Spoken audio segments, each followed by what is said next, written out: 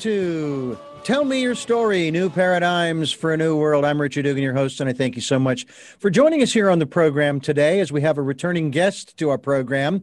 And his name is Daniel Levine, and he is the author of The Mosaic. Daniel, it is great to have you back on the program on this rather auspicious day, which we will make note of as we move along in the program. But thanks for being with us here. It is such an honor. You know, I love you, brother, and it's great to be here with you. I was just sitting a few minutes before we came on air and just was watching some of the ceremony, and it struck me again how important this day is. Whether you believe in the political side of one side or the other, this is the first time in the history of our nation that we have a woman in the vice presidency.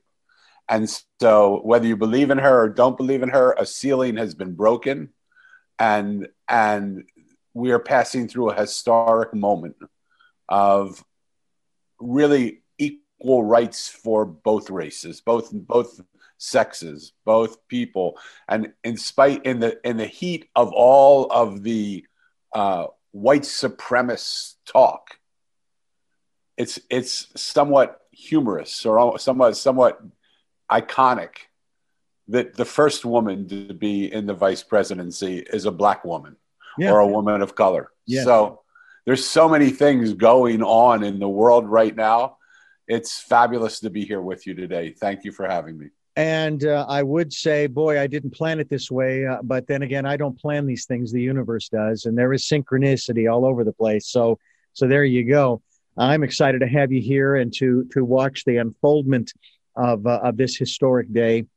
It is interesting too when because you mentioned the group. I won't refer to them again, but one of the comments that I have made many times over the years when I hear of these arguments over that particular philosophy, it's not on them, it's on you and your ancestors, because your ancestors are the ones who dragged these people to this country. Why are you blaming them? Blame your ancestors. And then your ancestors cohabitated with them. It's like, it just doesn't make any sense. And of course, judging someone based upon their color, their religion, their political affiliation, their height, their weight, their, their facial hair. It's not that it's dumb or stupid. It just doesn't make sense. Yeah, I so agree. And my book is called The Mosaic. And what I'm going to say is not in the story of the mosaic. It's in the spaces between the mosaic. Mm-hmm. But it's a perfect name for this moment, because if you look at a mosaic, it's made up of broken pieces and whole pieces, big pieces and small pieces, all different colors, all different shapes, all different sizes, all different textures. Pieces from all over the world come together. And the artistry of a mosaic is exquisite. It's much more beautiful than any one piece that exists in itself. Yeah. And so if we can get that in the artistry of putting together something called the mosaic, how beautiful would it be if our lives became part of a mosaic where we mimicked that same way, where a mosaic, sometimes the pieces are just connected corner to corner. That means most of what they believe, the other one doesn't believe. But it's not important. The fact that they connect just in the smallest possible corner keeps the mosaic whole and vibrant. Yeah. And I hope that somewhere along the line, this whole image of mosaic can become sort of the way we start to live our lives, where it isn't important what we believe or don't believe. It's more important that we find the connection, that we come back to, for our nation at least, we come back to being the United States of America rather than the divided States of America. And I'm not attributing that to either side. I'm attributing it to every side. Yeah. Because both sides have divided us. And so, but it's time for we, the people, to come together and say, this isn't the world we want to live in. This isn't the world we appreciate. You said something very profound there. It is not one side's creating the divide. You have to have at least two sides that are diametrically opposed, so to speak, And they both have to be creating the divide. Because if you only had one, there is no divide because the other one just falls over, kind of thing. My dad always said to me, it takes two partners to dance every dance. That's right. Yeah. And we gotta realize what, like, I've watched, one of the things that's sort of hurt me the most is I've watched very conscious, good people get so caught up in the differences of belief that they seem to have lost, in the name of standing up for what is right, the actual feeling of what is right. What is right is that we were created together to find unity, to work together, to come together, to do great things, that no matter what we believe, that doesn't separate us. That makes us even better, because our diversity throughout all of America, our diversity is what's made us this great nation that we are. Yeah. And so when we can bring that diversity together into the totality of our mosaic, what we have represents something so beautiful that the whole world looks at it and enjoys it. Yeah. But when we split those pieces up and make silos of this is what I believe, and that's what you believe, and we don't like what you believe, and we don't like what you believe, and we're going against what you believe, its time has come for us to put three things more important than anything else: to love and accept each other, to listen and hear each other, and to acknowledge and validate that what each other is saying is what they're saying. We don't have to agree with each other. But when we do those three things, we'll find that we are greater, stronger, bolder, take more chances, risk more together, because we're there for each other. And I think most of the problems that happen in the world today is because people don't feel heard or seen. They don't feel listened to.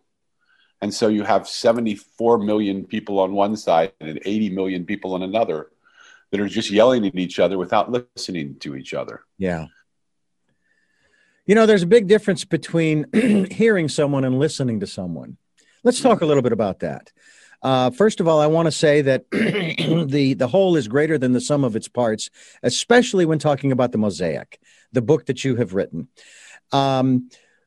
But the big conversations that have been taking place that I have been hearing have to do with we need to start really listening to each other, not just hearing each other. Let's converse about that. What is your perspective on that?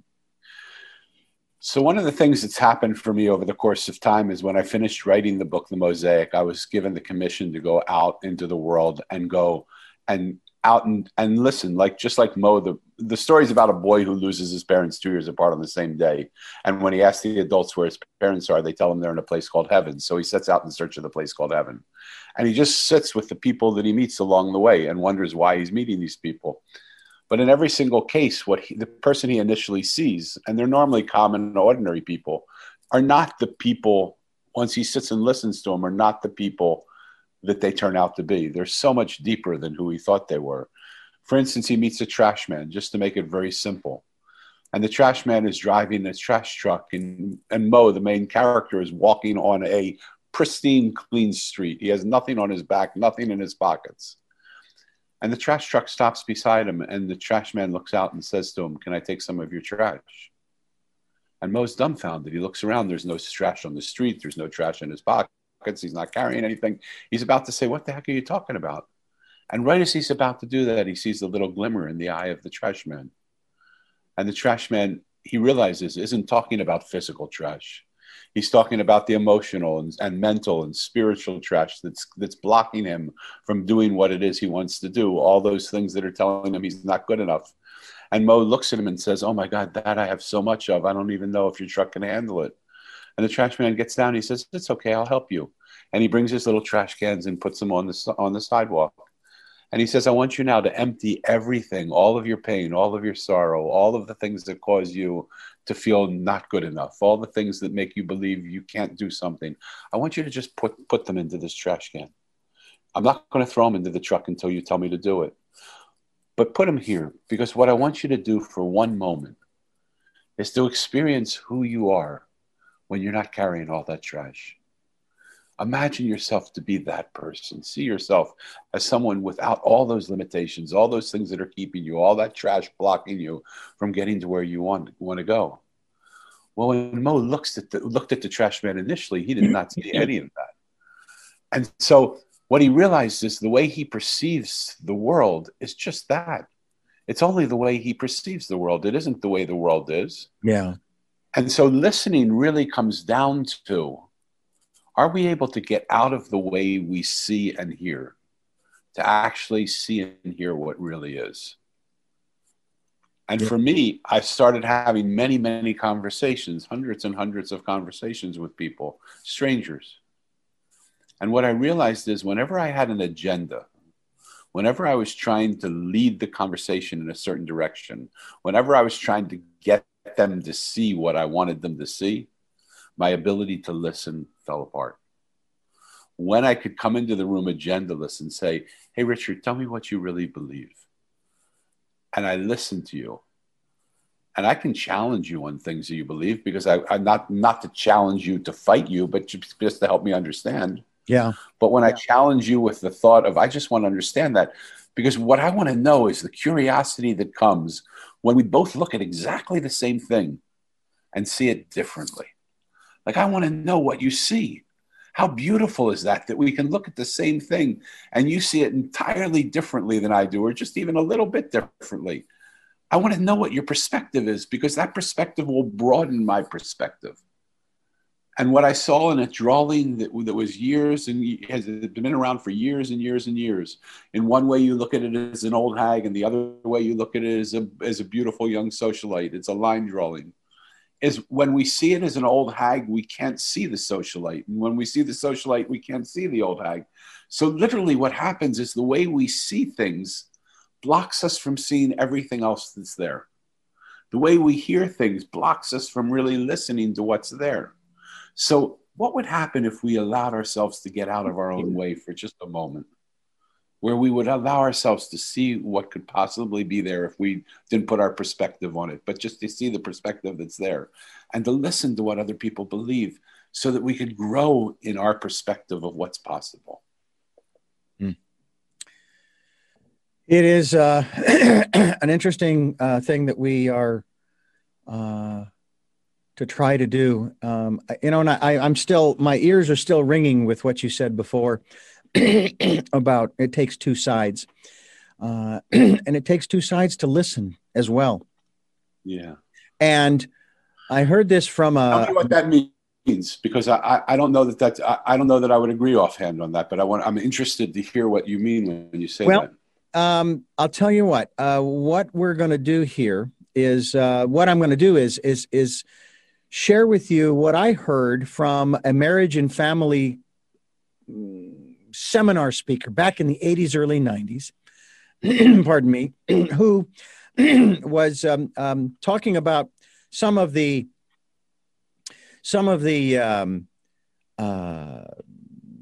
cases that he had in his office with married couples who were trying to get counseling, trying to stay together, or at least maybe he would mediate in some fashion to try to help them to work through. And he was working with this one couple where the wife, she was just sitting there and she was just blasting the husband. And he's sitting there too. He's there and he's right there. And he's just kind of cowering, and she's just beating the daylights out of him verbally. And, and he's just not saying anything, right? So he says, the therapist says to the two of them, he says, I'm going to give you some advice. He says, I'm going to tell you that you need to start listening to each other and talking. And I'm going to tell you who needs to start first. And he said, you two, you do. And he pointed to both of them. That it's not the wife that starts first or the husband that starts first. They both have to start first. To start listening to each other when the other's talking.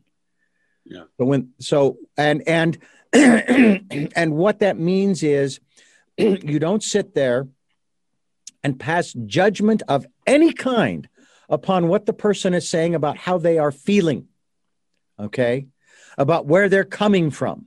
You let them share that. And they then listen, and they don't repeat word for word, but as I've heard this said before, well, I hear you saying that, da-da-da-da-da-da-da-da. And if they were really listening, the person would respond, yes, that's where I'm coming from. And you turn the tables and you do the same thing on the other side. So from that standpoint, it's got to start somewhere, and it's got to start with us. Mm-hmm. And it's got to start with them. You know, otherwise we just continue down the blame game. We just continue down the blame game, and that is not helping anybody, right? Yeah, I love that, I love that. And that often is too big a piece to chew, because we can't demand or expect another person to do anything, even if it's our husband or our wife. Mm-hmm. What we can do is demand and expect something of ourselves. Right. And what I found is that listening becomes contagious. I've had the opportunity to be with some of the richest people in the world, not in their lecture halls, but around their dining room tables. I've had the opportunity to sit with some of the people that inspired millions and millions of people, and be their friends and have them tell me of all the things that trouble them, even though they're inspiring millions of people. I was one of the people that they felt comfortable with, that they didn't have to put a persona on, and they could just be themselves. And I was fortunate enough to be able to sit on street corners with some of the poorest of the poor. And what I realized is it didn't matter how much money you had, what religion you practiced, what your occupation was, or where you lived, how big your house or how torn your cardboard box. Everybody wanted the same three things. They wanted to be loved and accepted. They wanted to be listened to and heard. They wanted to be acknowledged and validated. And when I realized that that was easy to do, that's not hard to do. I could actually do that. I didn't need that. My whole purpose in my life changed, because I said, that is what I'm going to do. And whether you decide to listen to me or not, that's your choice. Mm-hmm. But here's what I want you to know. When you come into the room with me, or where we sit together face to face, I want you to know I love you and I accept you, and I'm going to listen to you and hear you. And I'm going to acknowledge what you said and validate you. And that place, when people feel that, suddenly all the walls that they put around themselves to protect themselves because they're used to being attacked, fall down. And who they are emerges. And we don't need to teach them that it's to listen. Right. They're ready to listen. Well, speaking of listening, we're going to break into our regular sequence here. We're going to listen right now to something that is of historic perspective. And folks, you are going to be here with us. I'm going to turn the audio on. We're going to come back. Don't worry, we're coming back. This is an event that is unprecedented, quite honestly. Now, the vice president has already been sworn in. This is now the president-elect. Me. I, Joseph Robinette Biden Jr., do solemnly swear. I, Joseph Robinette Biden Jr., do solemnly swear. That I will faithfully execute. That I will faithfully execute. The office of President of the United States. Office of President of the United States. And will, to the best of my ability. Will, to the best of my ability. Preserve, protect, and defend. Preserve, protect, and defend. The Constitution of the United States. The Constitution of the United States. So help you God. So help me God. Congratulations, Mr. President.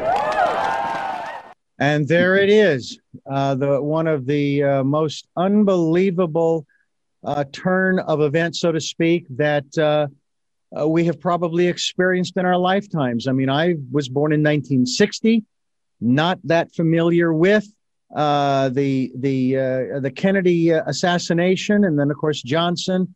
I was familiar with Nixon, was just shocked to beyond belief, even as a young teenager, that a man could do what he did, not in terms of knowing about this a crime that had been committed, but then covering it up and then walking away, resigning. And I thought, wow. And then, of course, Ford and Carter and Reagan, and the list goes on to the present day. Now, as you and I speak, Daniel, we now have our new president, who has, along with his vice president, and you talked about this at the front end of the program, there's a strong feminine energy here, not just in her, but in him too. I was watching one of his speeches that he gave the day before this event we just watched took place.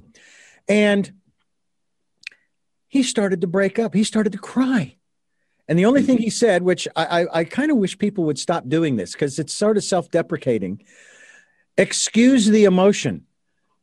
Joe, you are a human being. We all have emotions. Yeah. You know, I have actually had a couple of guests cry on this program.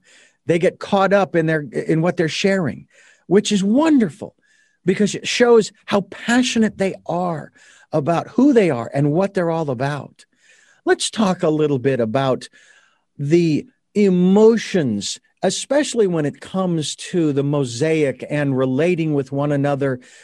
But how about our own personal mosaic, our internal life? I talk about the decade of perfect vision, the 2020s. It used to be the year, but we went through that already. So now we've moved on. Let's talk about that emotional part of our personal mosaic. Yeah. First of all, I love that you just broke for the pledge. I love that this historic moment is being witnessed right now. And I think what a beautiful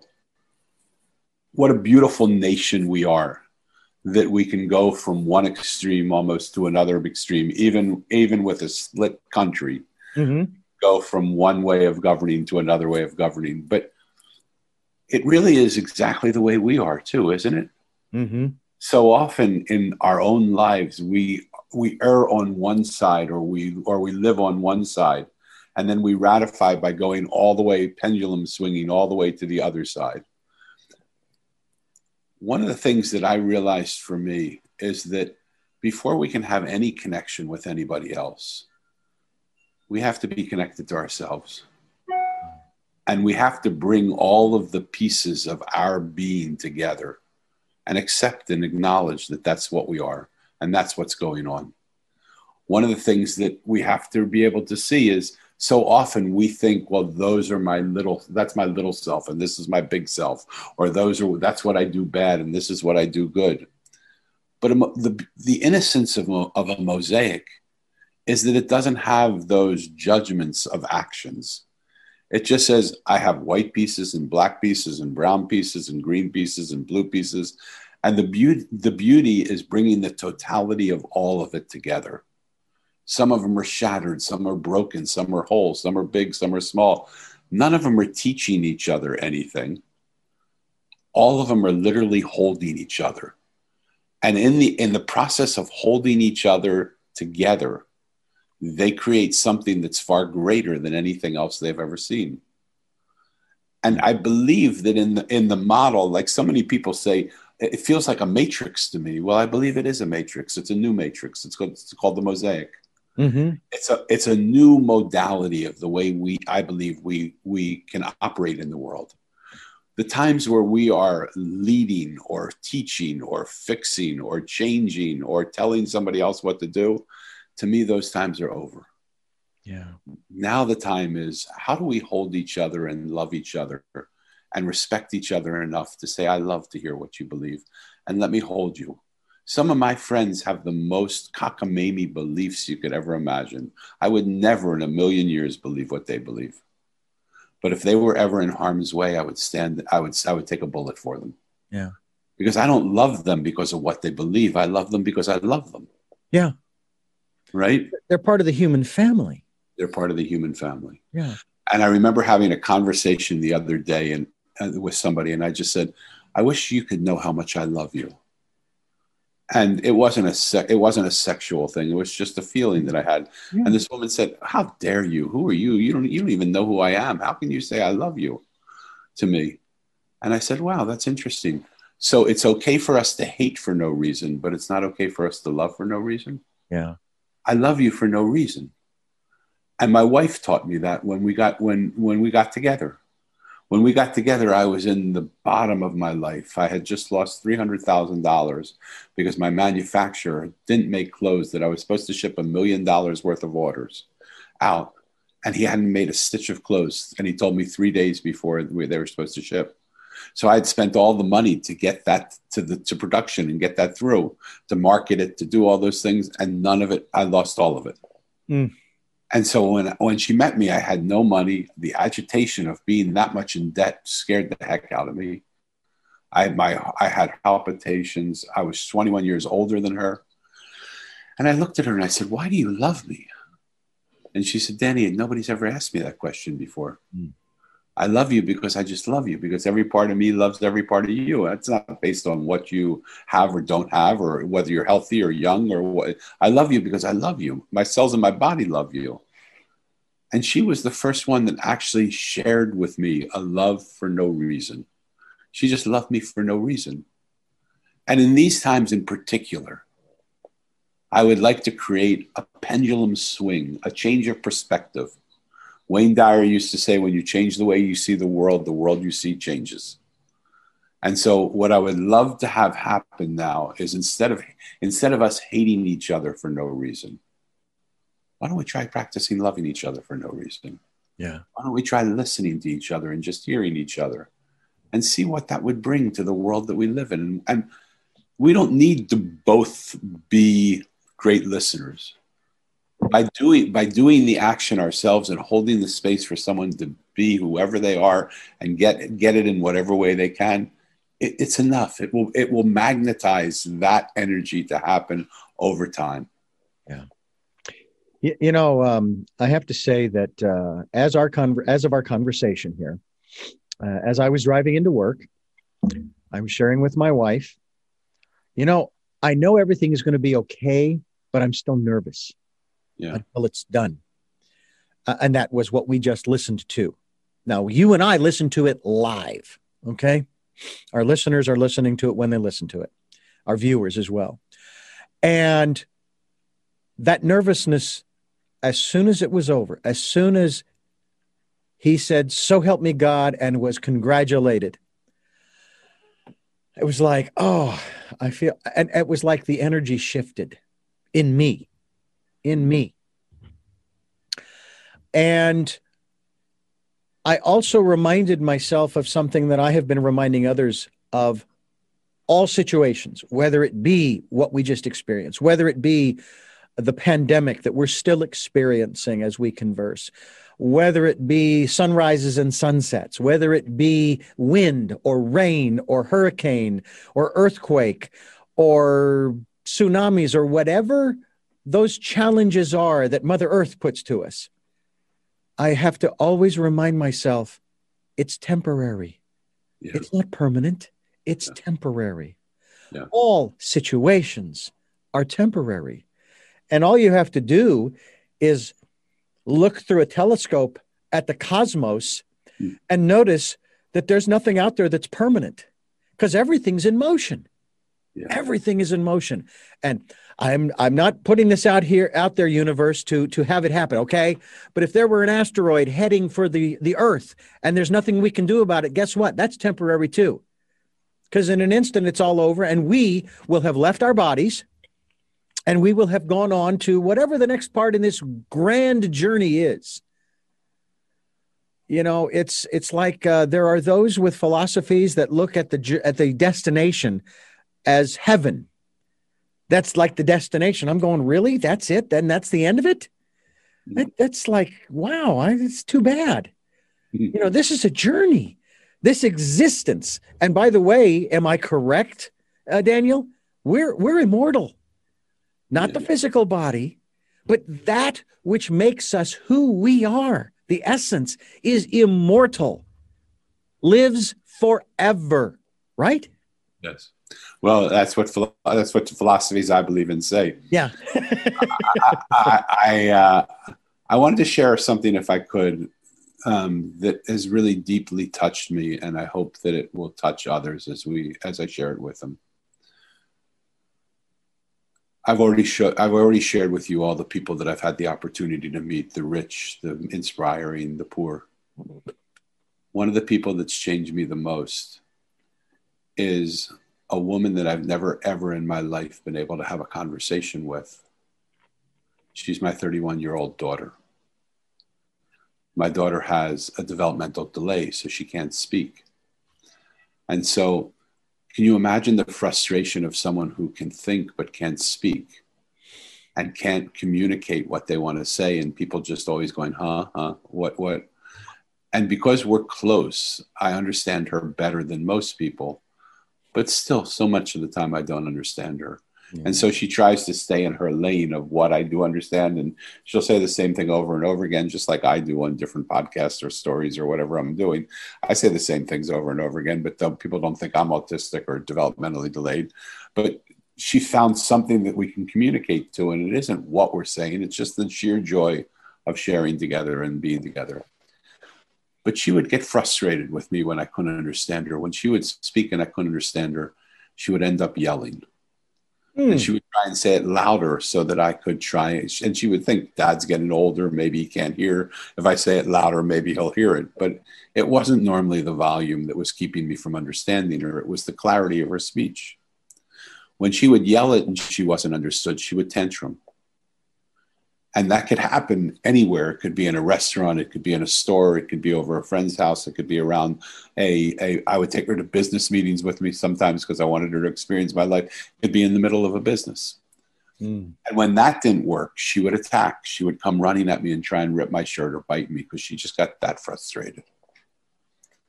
Finally, and it went on, Richard, for a long time. Finally, I said to her, Lisa, this can't happen anymore. This isn't working. You know I love you more than anything in the whole world. And I would give anything to understand what you're saying right now. I just can't understand your words. Will you try and communicate to me in a way without using words? Tell me what you're trying to say without words. Her run towards me to attack stopped midstream. The rage that was on her face melted into this beautiful smile that made my heart melt. And she looked at me in perfect English, said, I am Daddy. And I said, hold on. Expletive deleted. What the heck are you talking about? And she took her finger and she put it to the side of her head. And I realized through her gesture, she was telling me she was putting thoughts into my head. And I said to her, you little son of a gun, have you been putting thoughts into my head telepathically? And she did what you did. She said, yes, Daddy. And she started to laugh. But imagine the laugh of 15 years of trying to communicate how she was communicating and the frustration of that, all in that moment falling off her shoulders because she had finally been understood. We laughed uncontrollably and contagiously for 20 minutes. Oh. That's a long time to laugh with somebody. And at the end of that 20 minutes of laughter, what happened was she's never yelled, she's never tantrumed, and she's never attacked again. Richard, if that was the end of the story and I just had a way to relate now to my daughter that I could tell her, put a thought into my head and I'll try and hear it. I don't hear it all the time, but I hear it. I at least hear more than I could with her words. I would have been completely satisfied. But I got a little greedy. Yeah. And I said, I wonder if that's the way everybody operates, not just my developmentally delayed daughter. I wonder if it's in the corporations that I work with and in the families that I work with. I wonder if it's what's happening in government and in medicine and in education and in criminal reform. I wonder if people just do the same things. And lo and behold, I saw exactly the same actions. When they speak and they don't get heard, they yell. When they yell and they don't get heard, they attack. They tantrum. They create chaos. And when they create chaos and they don't get heard, they attack. Look at our government right now. Look at what we've been dealing with for a long time. So I don't see that people are bad people or are wrong. I just see that people will go to any extreme to be heard. And when they don't get heard, they'll go to any extreme to try and say, I have something to say. You're not listening to me. And if we could create a revolution of listening If we could simply just take time to listen rather than just fight. Mm-hmm. When we look at the same thing and see it differently, most of what we do now is we defend the way we see it and fight off the way other people see it. But how curious could we be to be able to say, wow, you see what I'm looking at differently. How beautiful. Because, Richard, I believe in a world where everything is possible. The only reason it's not possible is I don't see a way to make it possible. But as soon as I start to talk with you and you see it differently than me, that opens up for me the possibility that the way you see it might just be the piece that I'm missing to make what was once impossible possible. Mm-hmm. And together we can create new realities that are much more possible than the ones we're living in now that are not possible any longer. Yeah. Well, I have a story. I will call it the greenhouse story. I'm going to tell our listeners just as soon as I do this transformation. Well, we're talking with Daniel Levin. He is the author of The Mosaic and Greenhouse Story that I promised you will come right after I mention to you that you are listening to Tell Me Your Story, New Paradigms for a New World. We are giving you choices and knowledge of those choices to help make your dreams come true. Sundays at 7 a.m. and 7 p.m., Monday mornings at 1 a.m., streaming live at richarddugan.com with podcasts at SoundCloud, iTunes, TuneIn Radio, Spotify, Stitcher, Player FM, Blueberry, and a whole bunch of other locations. And we thank those of you who are reposting our interviews. We are also on YouTube where you can watch these interviews. And sometimes we might have a little break in to what we did today. Obviously, you have to know, folks, yes, we're recording this on the 20th of January, 2021, a very auspicious day, auspicious and wonderful and exciting. The energy is changing and shifting. I have to say, before I tell you the greenhouse story, as far as your connection with your daughter, that I am really not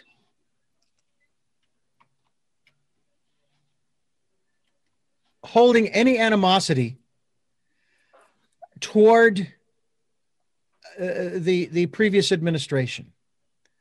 I've gotten to the point now where I can say, I love you. You're a fellow human being. It's like what you were talking about before. I may disagree with the way you behave and this and that and the other thing, but you're still a human being,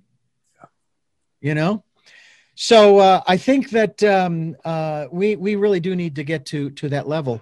Also want to remind you folks too about the podcasts. I did that already, as well as I mentioned earlier, the 2020s, the Decade of Perfect Vision, and so forth and so on. So please participate in that, and also participate if you'd like to support us financially. We'd be greatly appreciative of that. We have a PayPal account for your security as well as ours. Greenhouse story time. My wife has been wanting a greenhouse here in Santa Barbara since we moved here in 2006. So we have been here for a long time. And, and of course, we've been wanting other things too, like a truck and a travel trailer and this kind of thing. And I would always tell her, be patient. But see, I would also tell her, dream. I mean, isn't that what I just said about this program? Giving you choices and knowledge of those choices help make your dreams come true. So I can't go to her and say, no, we can't do that. No, because now I'm saying don't dream. So my words come back to bite me a little bit sometimes. So I just say, okay, we need to be patient. I mean, we didn't even know that we'd be moving to Santa Barbara when we lost our jobs in 2006. So she's been wanting a greenhouse. Well, back in July of 2020, she was able to buy a greenhouse. And it was primarily due to the fact that she'd been furloughed from her job for 8 weeks. So she was actually, as most people, making more money being furloughed and getting unemployment on top of the extra stuff that the government was tossing in.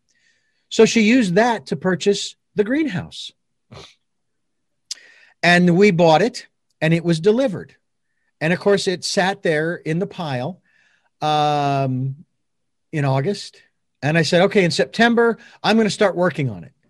And it sat there in September and October. And finally, in November, I started to work on the foundation because we wanted to put it up on paper. So I got that done. I said, I think we can have this done by the end of December. and it rolled through, and we got into January. And I finally solicited a couple of friends who live up on the mountain with us on the property, and they agreed. And of course, my wife, being the consummate woman of etiquette that she is, she said, "Look, we'll pay you each $100. Plus, we're going to have a little barbecue afterwards, salad and chicken and a little dessert, and have some beers. What's your favorite beer?" And so, and of course, they said, "Sure, no problem." So they come on over. And now these young men, they can't be much more than in their late 20s or early 30s. And my wife has complimented them and said to me on more than one occasion about the manners, the incredible manners of these young men who one operates heavy equipment. The other is an electrician, has his own business. But he's just, I mean, these guys are polite. They always refer to my wife as ma'am. You know, I wanted to refer to me as Richard. You know, I don't need sir. That's my dad. And so they come over, and it was this past Sunday. They came over, and we began to construct one wall, then 2, 3, and 4, put them together. And then last night, during the windiest part of the week, we were putting the roof on, and we did it very carefully. We did it very slowly, and we got it done. Now the rest is up to me, putting the benches in on the inside. I got to fix the door and this and that and the other little things. My wife goes to pay them, and they won't take the checks. They say, no. Hey, this is what we do. We help one another. Now they partook in the food, which that was fine, but that was their attitude. Now, why I'm going this direction with the similarities to your story with your daughter is because I was telling my wife about the greenhouse, be patient. Boom. I was telling my wife about the construction of the greenhouse, be patient. Boom. It took a little longer. So last night, as I am actually heading out the door to put some parts into one of the bags in the box to continue what I need to do, she says, "Could you come here?" Very little small voice. "Would you please come here? Would you please come here?" So I come over to her. She grabs me around the neck, hugs me. She's in tears. She says, "Thank you, thank you, thank you, thank you, thank you. I can't believe what you have done." And then she was complimenting me, but of course the gentleman too. But see, she and I have been on the same wavelength the whole time. Yeah. You know, and her energy level has shifted. She has felt quite often like she didn't know what her life's purpose was. And she's wanted this greenhouse to be able to grow things, to have something to do, and so forth. And I'm just thrilled just at her boost in energy. Yeah, I bet. Her shift. And it's so exciting to see that. And I get that you saw that same thing in your daughter. Yeah. That same thing. And you touch on something that I really want to, first of all, thank you for sharing that story. Beautiful story. And now you have a greenhouse, right? Mm-hmm. You touched on something around purpose. And I think so many times people think their purpose is so valuable and so important. And once they find their purpose, that's what they're going to do the rest of their life. And sometimes it is. Mm-hmm. But I know for me, my purpose has changed so many times. Mm-hmm. It wasn't that I didn't have a good purpose before, but the purpose that I had brought me to the purpose that I have. And the purpose that I have brings me into the purpose that is why I'm here. Mm. And sometimes if we're just open and we listen, like listening isn't just about listening to people in conversation. It's listening to the voice within us as well. It's listening to what our purpose is trying to say to us. It's listening to what the environment is saying to us. It's listening to what our work is saying to us. Yeah. It's listening to what the greenhouse as we're building it is trying to say to us. Right? Yeah, and it was speaking. And it is speaking. Everything is speaking if we were to listen.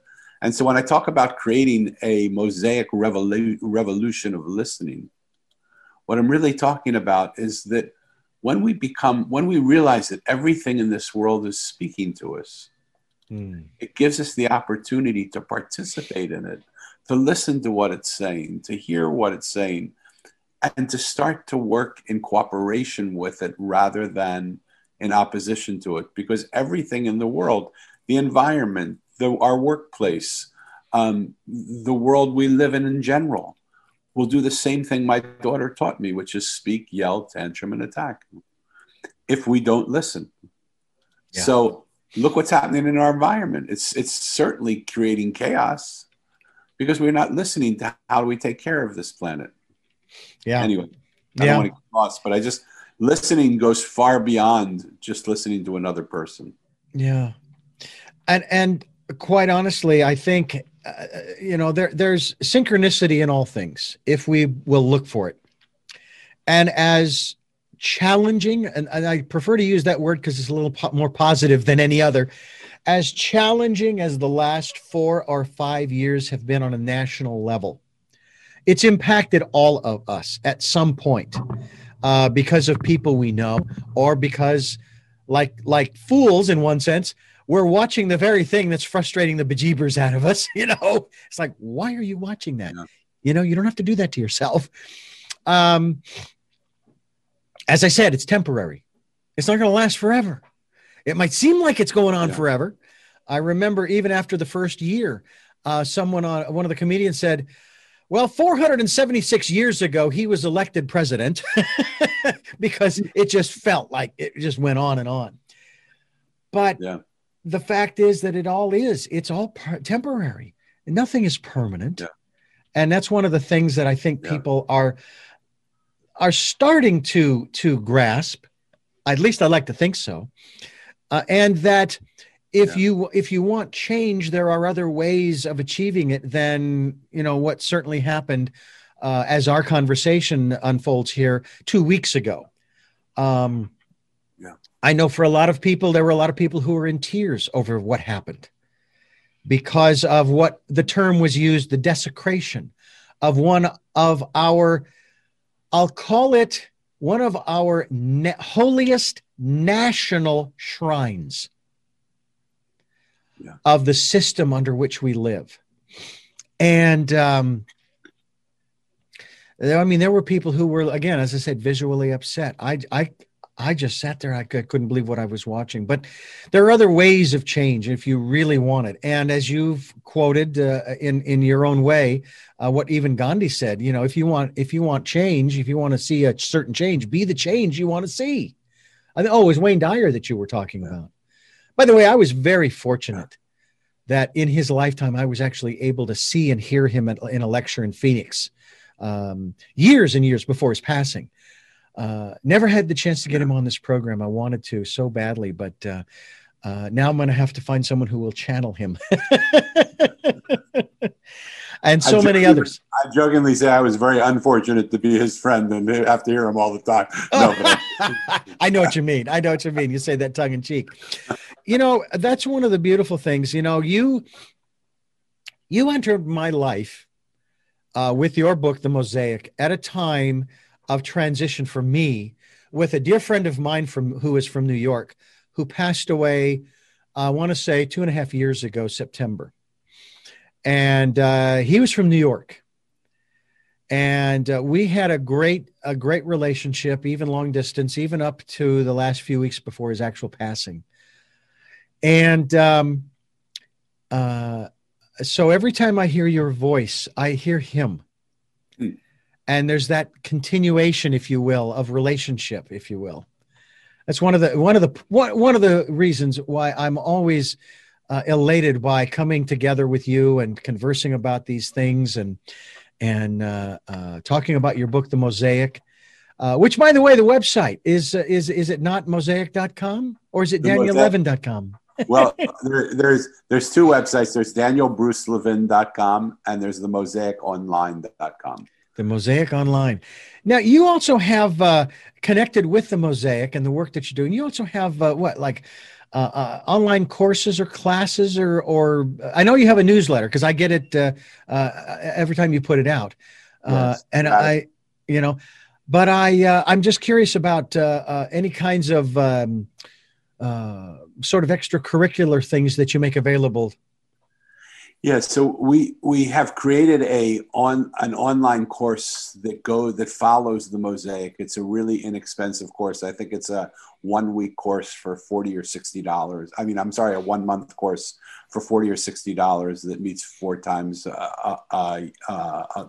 the course of that month. Mm-hmm. And we sit and go through the characters. But again, I part of what I'm doing is I feel like there's a change, Richard, that's happening in the world today. I feel like this place of, and I'm an oddball, I'm a complete oddball, because I don't really feel like we need to learn that much anymore. I think what we need to do is love each other more and listen to each other more. And I thought, well, should I put together a course on listening? But I wouldn't even know what to do. It's so easy. It's not hard to listen. We all know how to listen. Yeah. And so really here's what I really want to say to people that are listening now. If they feel drawn by anything that's happening in this conversation, please go to my website. It's easy. It's danielbrucelevin.com. There's a contact me form there. If you want to just have a conversation, if you feel like you haven't been heard or listened to, if you just want to see what it's like to allow all of that trash that's keeping you from going forward, if you feel like the walls that you've put up are ready, you want to bring them down somehow and you don't know how, let's just have a conversation. We'll see what we can do together. If it feels like it's right to work together, we'll figure out a way to work together. The money will always happen. I'm not worried about what the money is. That's the least important thing right now. What I want to do is I want people to know in this world where it's seemingly people don't listen to each other, there's a little corner of the world that they can come to where they'll be heard, where they'll be loved and accepted. And so I'm more than happy to, I started something called 50 Conversations with 50 Strangers. And the first note that I put out to introduce that I was doing that got 250 responses. So I couldn't call it 50 Conversations anymore. I just call it now Conversations with Strangers. But I've had hundreds and hundreds and hundreds of conversations with people. Because what I just want people to know is how simple it is to just feel loved and accepted and to feel acknowledged and validated for who they are. I really believe from what my daughter showed me of speak, yell, tantrum, attack, that if we could just listen to people, so many of the problems that exist in the world we live in right now would disappear. Yeah. Yeah. As we come close but not there, to the end of our conversation here, I want to talk about a subject that is addressed in one of our founding documents that I had a conversation on a number of occasions on this program with different guests, and that is the subject of happiness. We have these inalienable rights, and among them, folks, there are 3 listed: life, liberty, and the pursuit of happiness. Now, the reason I bring this up is partly because of this day on which you and I are conversing. And and again, when I converse here and talk about this subject and people in this conversation, there is no judgment. I look at these people who we converse about as fellow human beings who have every right to be here, and we just need to love them. We may not change them, and that's not the point. The point is not to change them. The point is to love them, right? Yeah.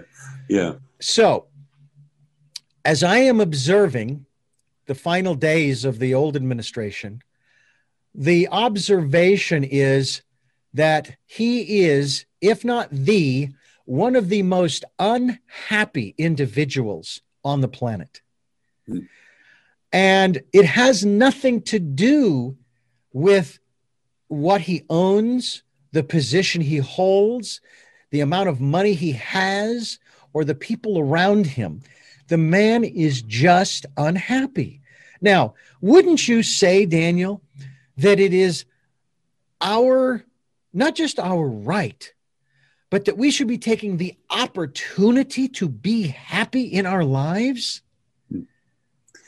Yeah, and I love you, and you know I love you, but your preamble to that question will turn off as many people as it will excite, because there'll be a lot of people that will say to you, "No, I think he's happy. He just feels like he had something taken from him." Well, What let's talk about happiness from a more general perspective then. I love that. Um, we, my teacher always used to say, we have the option all the time of walking around in a portable paradise or a portable hell. We determine where we go. We can take that happiness or that paradise with us wherever we are. So how do we obtain that happiness? Especially in a world where we are very protected and we protect ourselves from each other. You know, it's really hard to be happy when we constantly beat ourselves up. If I look at my own example of my life, there's so many times that I used to, over the course of the day, just literally, if for those people watching on video, I would literally just hit myself and knock myself down.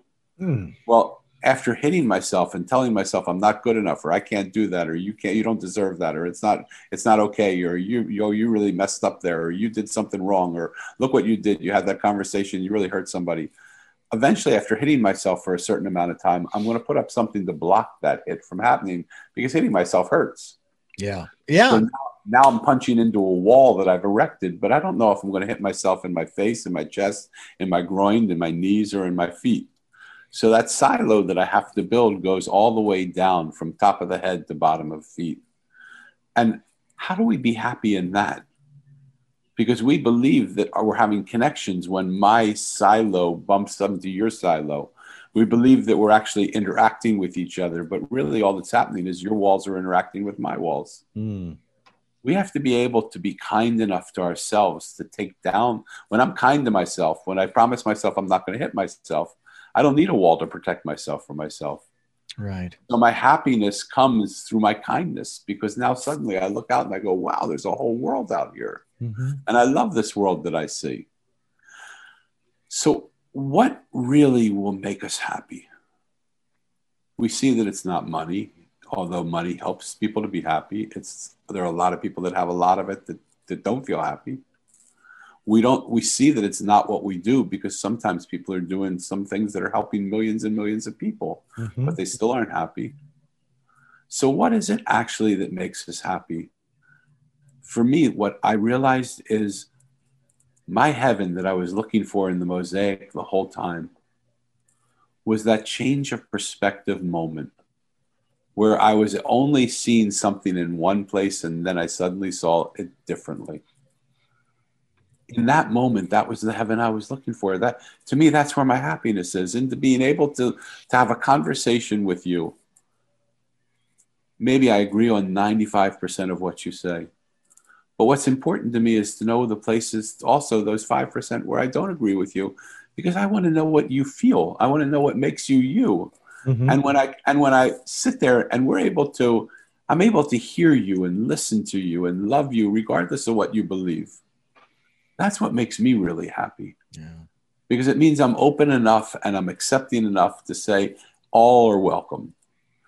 And what a beautiful place to live in, rather than you can't come in. You know, if we're protected like this, we're inherently going to be unhappy, because something will break into the bubble and make us make it and interrupt our reality.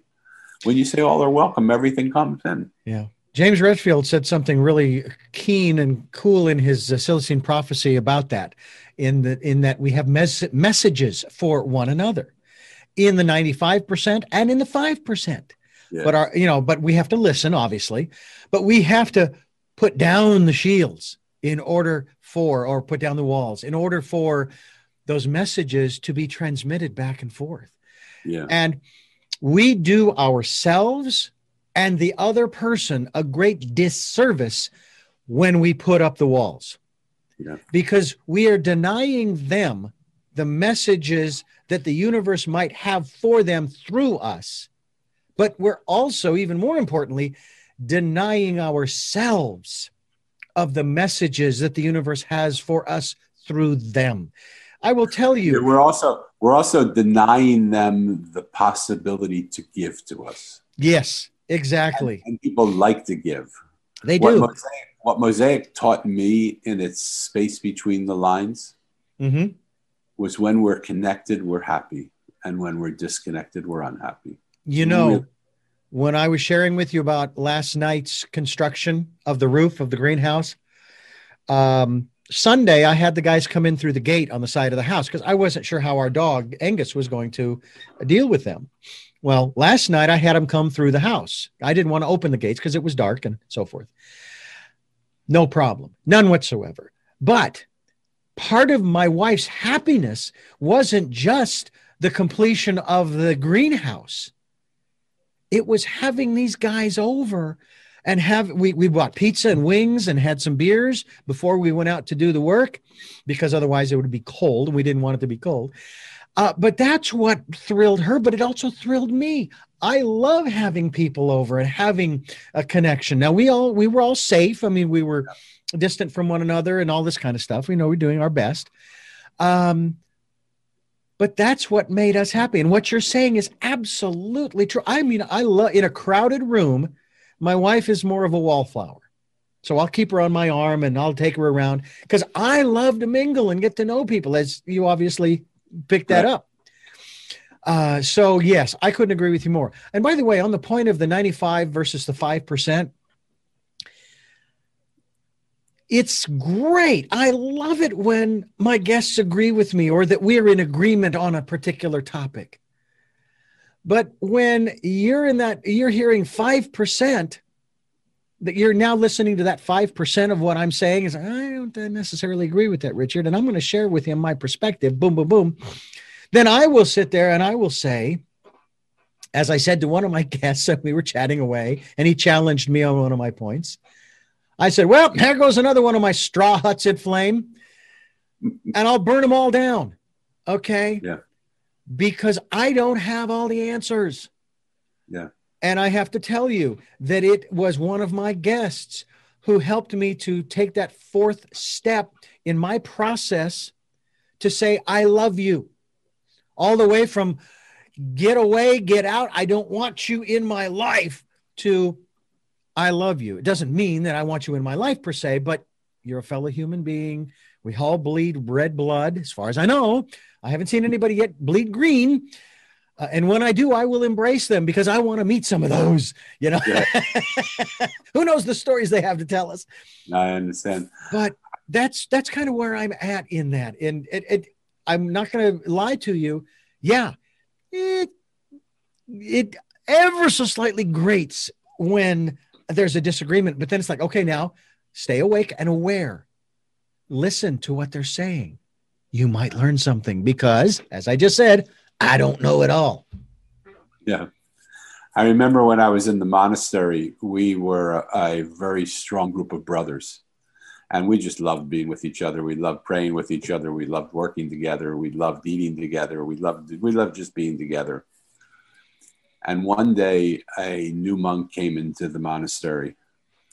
And something about him just pissed all of us off. We didn't like him. And whatever he would do, he didn't have the feeling of the monastery. And I remember a bunch of us went to the head of the order, and we said, like, please tell us, what the heck are you doing? Like, the monastery was so peaceful and calm. We all were getting together so well. And all of a sudden you brought this person in, and now there's chaos and confusion, and there's harm all in every place. And the head of the monastery said something to us that really struck us. He said, that's so interesting. If he wasn't here, I would have to go out and hire somebody to beat him because he's teaching you more than I could ever teach you. Because it's easy when you all agree with each other to agree with each other. But how do you deal with your ideas of compassion and love when someone's really pissing you off? Mm-hmm. And so he should be now your guru. He should be now the person you look to for all of your learning, because that one brother has gotten underneath your skin and has riled your portable paradise. so that now you have the opportunity to see if you can find paradise there again. And it took only a few weeks, a change of perspective again. Once we changed our perspective, it took a week, 2 weeks, something, not a very long period of time. And we welcomed him in, and he still, did things that made us go crazy, but we loved him for it. And it was such a big moment that really made us realize that there's something, every single person has come into our life for some reason. Yes. It isn't just to agree with us all the time. You got it. Right? Mm-hmm. Yeah. My wife and I don't always agree. Yeah. And there are times when I have to consciously stop myself and say, okay, listen to her. What is she saying? Because as you know, our wives are at most of the time, if not all the time, are fonts of knowledge and wisdom. And we would be fools not to listen. Yeah. And I genuinely mean that. I really do. So I would extend it. I agree with you 100%, but I would extend it also out to everybody that you meet, every situation that happens in your life. If your business isn't working, ask it what's going on. Yeah. If the environment around you is confrontational, ask yourself, what is it trying to say to you? Mm-hmm. If your children aren't doing well, or acting out, ask them, what are you really trying to say? Yeah. Everything in this world is speaking to us, and we have such a brilliant opportunity to take a moment and just listen to it rather than respond to it. Yeah. Just listen to it and hear what it's trying to say. You might not hear it right off the bat. True. But don't give up until you do hear it. I have to tell you also that I enjoy these get-togethers, you and I, as we share these with our listeners and now viewers. And certainly we are going to have you back over the course of not just this year, but in coming years as well, many times, because you and I, we're both still alive. We're moving, we're growing, we're learning, we're living, we're loving, and we're changing. Again, even you and I right here, right now, in this very moment of mindfulness, we will not be the same person that we were within 5 minutes, within 10 minutes, within an hour, a day, a month, or a year. And I hope that's absolutely true, because I don't want to be static or stagnant even. I don't want the mosquitoes to start laying eggs in my water. I want to be dynamic, and I want to be flowing and moving and growing and changing. That's part of what this journey, as I mentioned earlier in the program, this is a journey. And we should look at it from a perspective of excitement, that this is exciting. Yeah. I read a great post by someone much wiser than I. And the post said, you're under no obligation to be the same person you were 15 minutes ago. I would say you're under no obligation to be the same person you were 5 minutes ago. Boy, I like that. I like that. You're under no obligation. Wow. That's very cool. And with that, we are going to bring this wonderful, wonderful conversation to a close. Daniel Bruce Levin is my guest. He is the author of The Mosaic. And you can go to, and I hope I have this right again, themosaiconline.com. Yes. We will be linked to that website so people can continue, as I like to say, their transformational and evolutionary process, so that they can continue to learn and grow and share and love and be happy. No, I'm not going to use the line from the song. Just be happy. You don't have to do anything else. And I'll be honest with you, Daniel, to just be. I have to say that with the work I have left to do on the greenhouse, there's going to come a moment I'm just going to stop. I'm just going to stand there. I'll look around, and I'm just going to be. Beautiful. I'm going to be in that space, and we're perfect in that space of just being. So I encourage folks to just be and pick up a copy of his book, The Mosaic, from themosaiconline.com or DanielBruce11.com. And Daniel, it's great to have you here. I hope one day that we can actually get together face to face. It'll be wonderful to do. I am going to, as I've done before, ask you those 3 final questions. I almost, with our conversation here today, I want to ask a 4th, but you've already answered it. So I will stick with the 3 that I usually ask. Before I do that, I want to remind our listeners that this is Tell Me Your Story, New Paradigms for a New World, giving you choices and knowledge of those choices to help make your dreams come true. We come your way on Sundays at 7 a.m. and 7 p.m., Monday mornings at 1 a.m., streaming live at those times. At richarddugan.com. And the podcasts are on SoundCloud, iTunes, TuneIn Radio, Spotify, Stitcher, Player FM, Blueberry, and other locations as well. We are also on YouTube where you can watch this interview. And we also encourage you to go to Daniel's website. I keep wanting to call you by your middle name. I know, people do that.